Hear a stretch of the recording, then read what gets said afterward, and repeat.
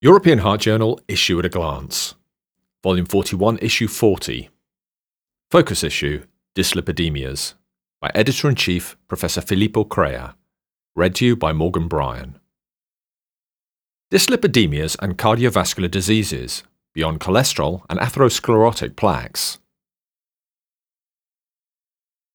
It is well recognized that the key initiating event in atherogenesis is the retention of low-density lipoprotein, or LDLC cholesterol, or LDLC, and other cholesterol-rich apolipoprotein B containing lipoproteins within the arterial wall. Several recent placebo-controlled clinical studies have shown that the addition of either ezetimibe or anti-proprotein convertase subtilism kexin type 9, or PCSK9, monoclonal antibodies to statin therapy provides a further reduction in atherosclerotic cardiovascular disease risk, which is directly and positively correlated with the incrementally achieved absolute LDLC reduction. Thus, there is no longer an LDLC hypothesis, but established facts that increased LDLC values are causally related to atherosclerotic cardiovascular diseases, or ASCVD, and that lowering LDLC particles and other ApoB-containing lipoproteins as much as possible reduces CV events. Yet the relationship between dyslipidemias and cardiovascular diseases, or CVD, goes beyond LDLC and the atherosclerotic plaque. This focus issue on dyslipidemia contains the clinical review article entitled From Traditional Pharmacological Towards Nucleic Acid-Based Therapies for Cardiovascular Diseases by Ulf Landmesser and colleagues from the Charité Universitätsmedizin Berlin in Germany. The authors note that nucleic acid-based therapeutics are currently developed at large scale for prevention and management of CVD. Nucleic acid-based therapeutics include 1. RNA-targeted therapeutics for gene silencing, 2. microRNA modulating and epigenetic therapies, 3. gene therapies, and 4. genome editing approaches, e.g. CRISPR-Cas-based. Several large-scale clinical development programs using antisense oligonucleotides, or ASO, or siRNA therapeutics for prevention and management of cardiovascular disease have been initiated. These include ASO and/or siRNA molecules to lower ApoA, PCSK9, ApoC3, ANGPTL3, or transthyretin, or TTR, for prevention and treatment of patients with atherosclerotic cardiovascular disease, or TTR amyloidosis. Regarding microRNA modulating and epigenetic therapies, novel potential therapeutic targets are continually arising from human non-coding genome and epigenetic research, and first microRNA-based therapeutics or therapies targeting epigenetic regulatory pathways are in clinical studies.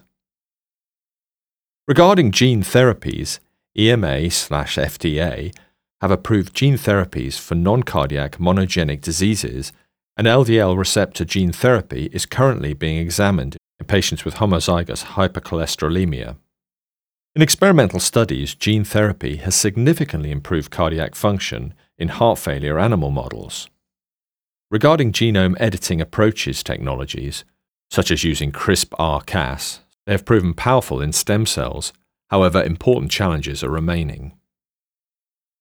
In a clinical research manuscript entitled Application of the 2019 ESC/EAS Dyslipidemia Guidelines to Nationwide Data of Patients with a Recent Myocardial Infarction, a Simulation Study, Ali Alayari from the Karolinska Institutet in Stockholm, Sweden, and colleagues sought to estimate the proportion of patients with recent myocardial infarction, or MI, who would be eligible for additional lipid-lowering therapy according to the 2019 ESC/EAS guidelines for the management of dyslipidemias, and to stimulate the effects of expanded lipid-lowering therapy on attainment of the LDLC target, as recommended by the guidelines. Using a nationwide Swedeheart register, The authors included about 25,000 patients who had attended a follow-up visit 6 to 10 weeks after an MI event. While most patients, 90%, were receiving high-intensity statins, 83% of patients would be eligible for expanded lipid-lowering therapy, as they had not attained the target of an LDL-C level of less than 1.4 millimoles and a greater than or equal to 50% LDL-C level reduction. When maximized use of high-intensity statins, followed by an add-on therapy with ezetimibe, was simulated using a Monte Carlo model, the LDL-C target was reached in 20% using high-intensity statin monotherapy, and in another 28% with high-intensity statins and ezetimibe, while 52% would still be PCSK9 inhibitors. When use of alirocumab or evolocumab was simulated in those who were eligible for PCSK9 inhibitors, around 90% of all patients attained the LDL-C target.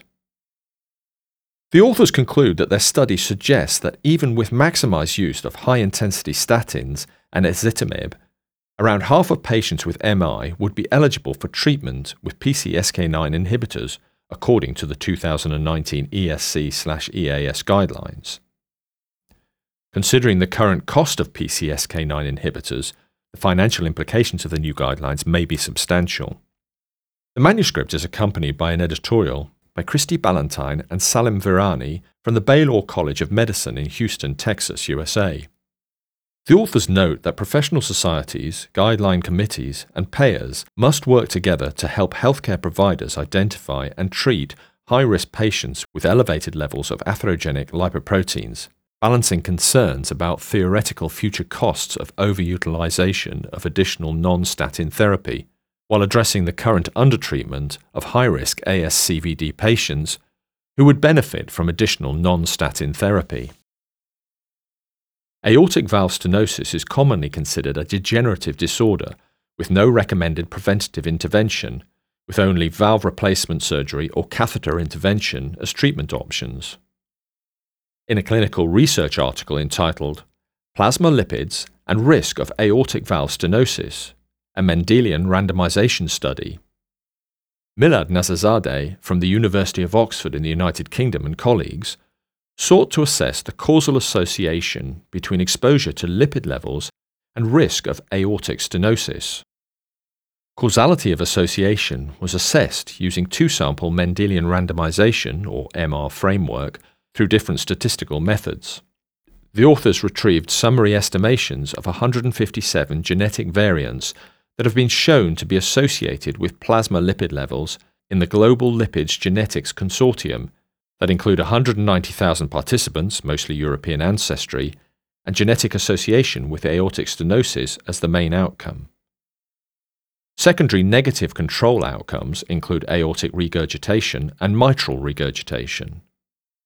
The odds ratio, or OR, for developing aortic stenosis per unit increase in lipid parameter was 1.52 for low-density lipoprotein, or LDL, cholesterol, 1.03 for high-density lipoprotein, or HDL cholesterol, and 1.38 for triglycerides.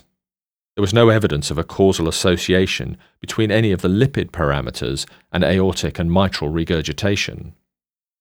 Nazazadeh and colleagues conclude that lifelong exposure to high LDL cholesterol increases the risk of symptomatic aortic stenosis, suggesting that LDL-lowering treatment may be effective in its prevention. This manuscript is accompanied by an editorial by Christoph Neinaber and Shun Yuan from the Royal Brompton and Harefield Hospital NHS Foundation Trust in London, United Kingdom. The authors note that while the use of Mendelian randomization is intriguing, its fallout may help elucidate isolated elements of disease mechanism, but certainly not the entire complexity of progressive valve disease or shatter current management recommendations. Despite statin effects of reducing CV events and slowing progression of coronary atherosclerosis, significant residual CV risk remains relevant. Icosapent ethyl, or IPE, a highly purified icosapentionic acid, or EPA ethyl ester, added to a statin was shown to reduce initial CV events by 25% and total CV events by 30% in the REDUCE-IT trial, with the mechanisms of benefit not yet fully explained. In a fast-track clinical research article entitled Effects of icosapent ethyl on progression of coronary atherosclerosis in patients with elevated triglycerides on statin therapy, final results of the EVAPORATE trial, Matthew Budoff from the Lundquist Institute at Harbor UCLA Medical Center in Torrance, California, USA, and colleagues investigated whether IPE at 4 grams per day as an adjunct to diet and statin therapy in patients with elevated fasting triglycerides or TG levels and either cardiovascular disease or diabetes plus other CV risk factors had any effect on coronary plaque components. The EVAPORATE trial sought to determine whether IPE 4 grams per day would result in a greater change from baseline in plaque volume measured by serial multi-detector computed tomography or MDCT than placebo in statin-treated patients.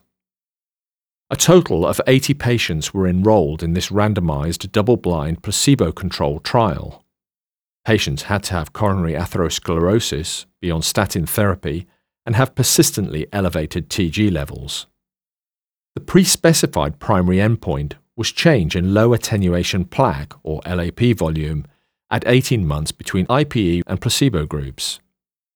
There was a significant reduction in the primary endpoint as IPE reduced low attenuation plaque volume by 17%, while in the placebo group's low attenuation plaque volume more than doubled at 109%.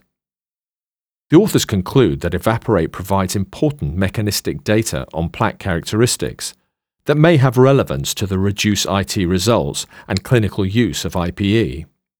The manuscript is accompanied by an elegant editorial by Lale Tokazoglu and colleagues from the Hacettepe University Faculty of Medicine in Ankara, Turkey. The authors note that newer imaging techniques like radiomic imaging will redefine the understanding of unstable plaques and provide more insight into mechanistic actions of therapies. Loss-of-function mutations in ANGPTL3 are associated with beneficial effects on lipid and glucose metabolism and reduced risk of coronary artery disease. In another fast-track clinical research article, vupanorsen, an N-acetyl galactosamine conjugated antisense drug to ANGPTL3 mRNA, lowers triglycerides and atherogenic lipoproteins in patients with diabetes, hepatic steatosis, and hypertriglyceridemia. Daniel Gaudet from the Université de Montréal in Canada and colleagues note that vupanorsen, AKCE-ANGPTL3-L-RX, is an N-acetyl galactosamine conjugated antisense oligonucleotide targeted to the liver that selectively inhibits angiopoietin-like 3 or ANGPTL3 protein synthesis. This was a double-blind, placebo-controlled dose-ranging Phase 2 study.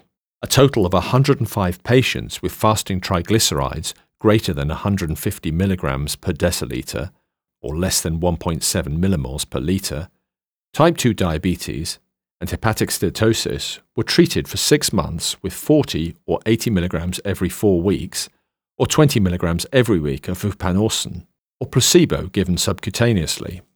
The primary efficacy endpoint was percentage change in fasting triglycerides from baseline at 6 months.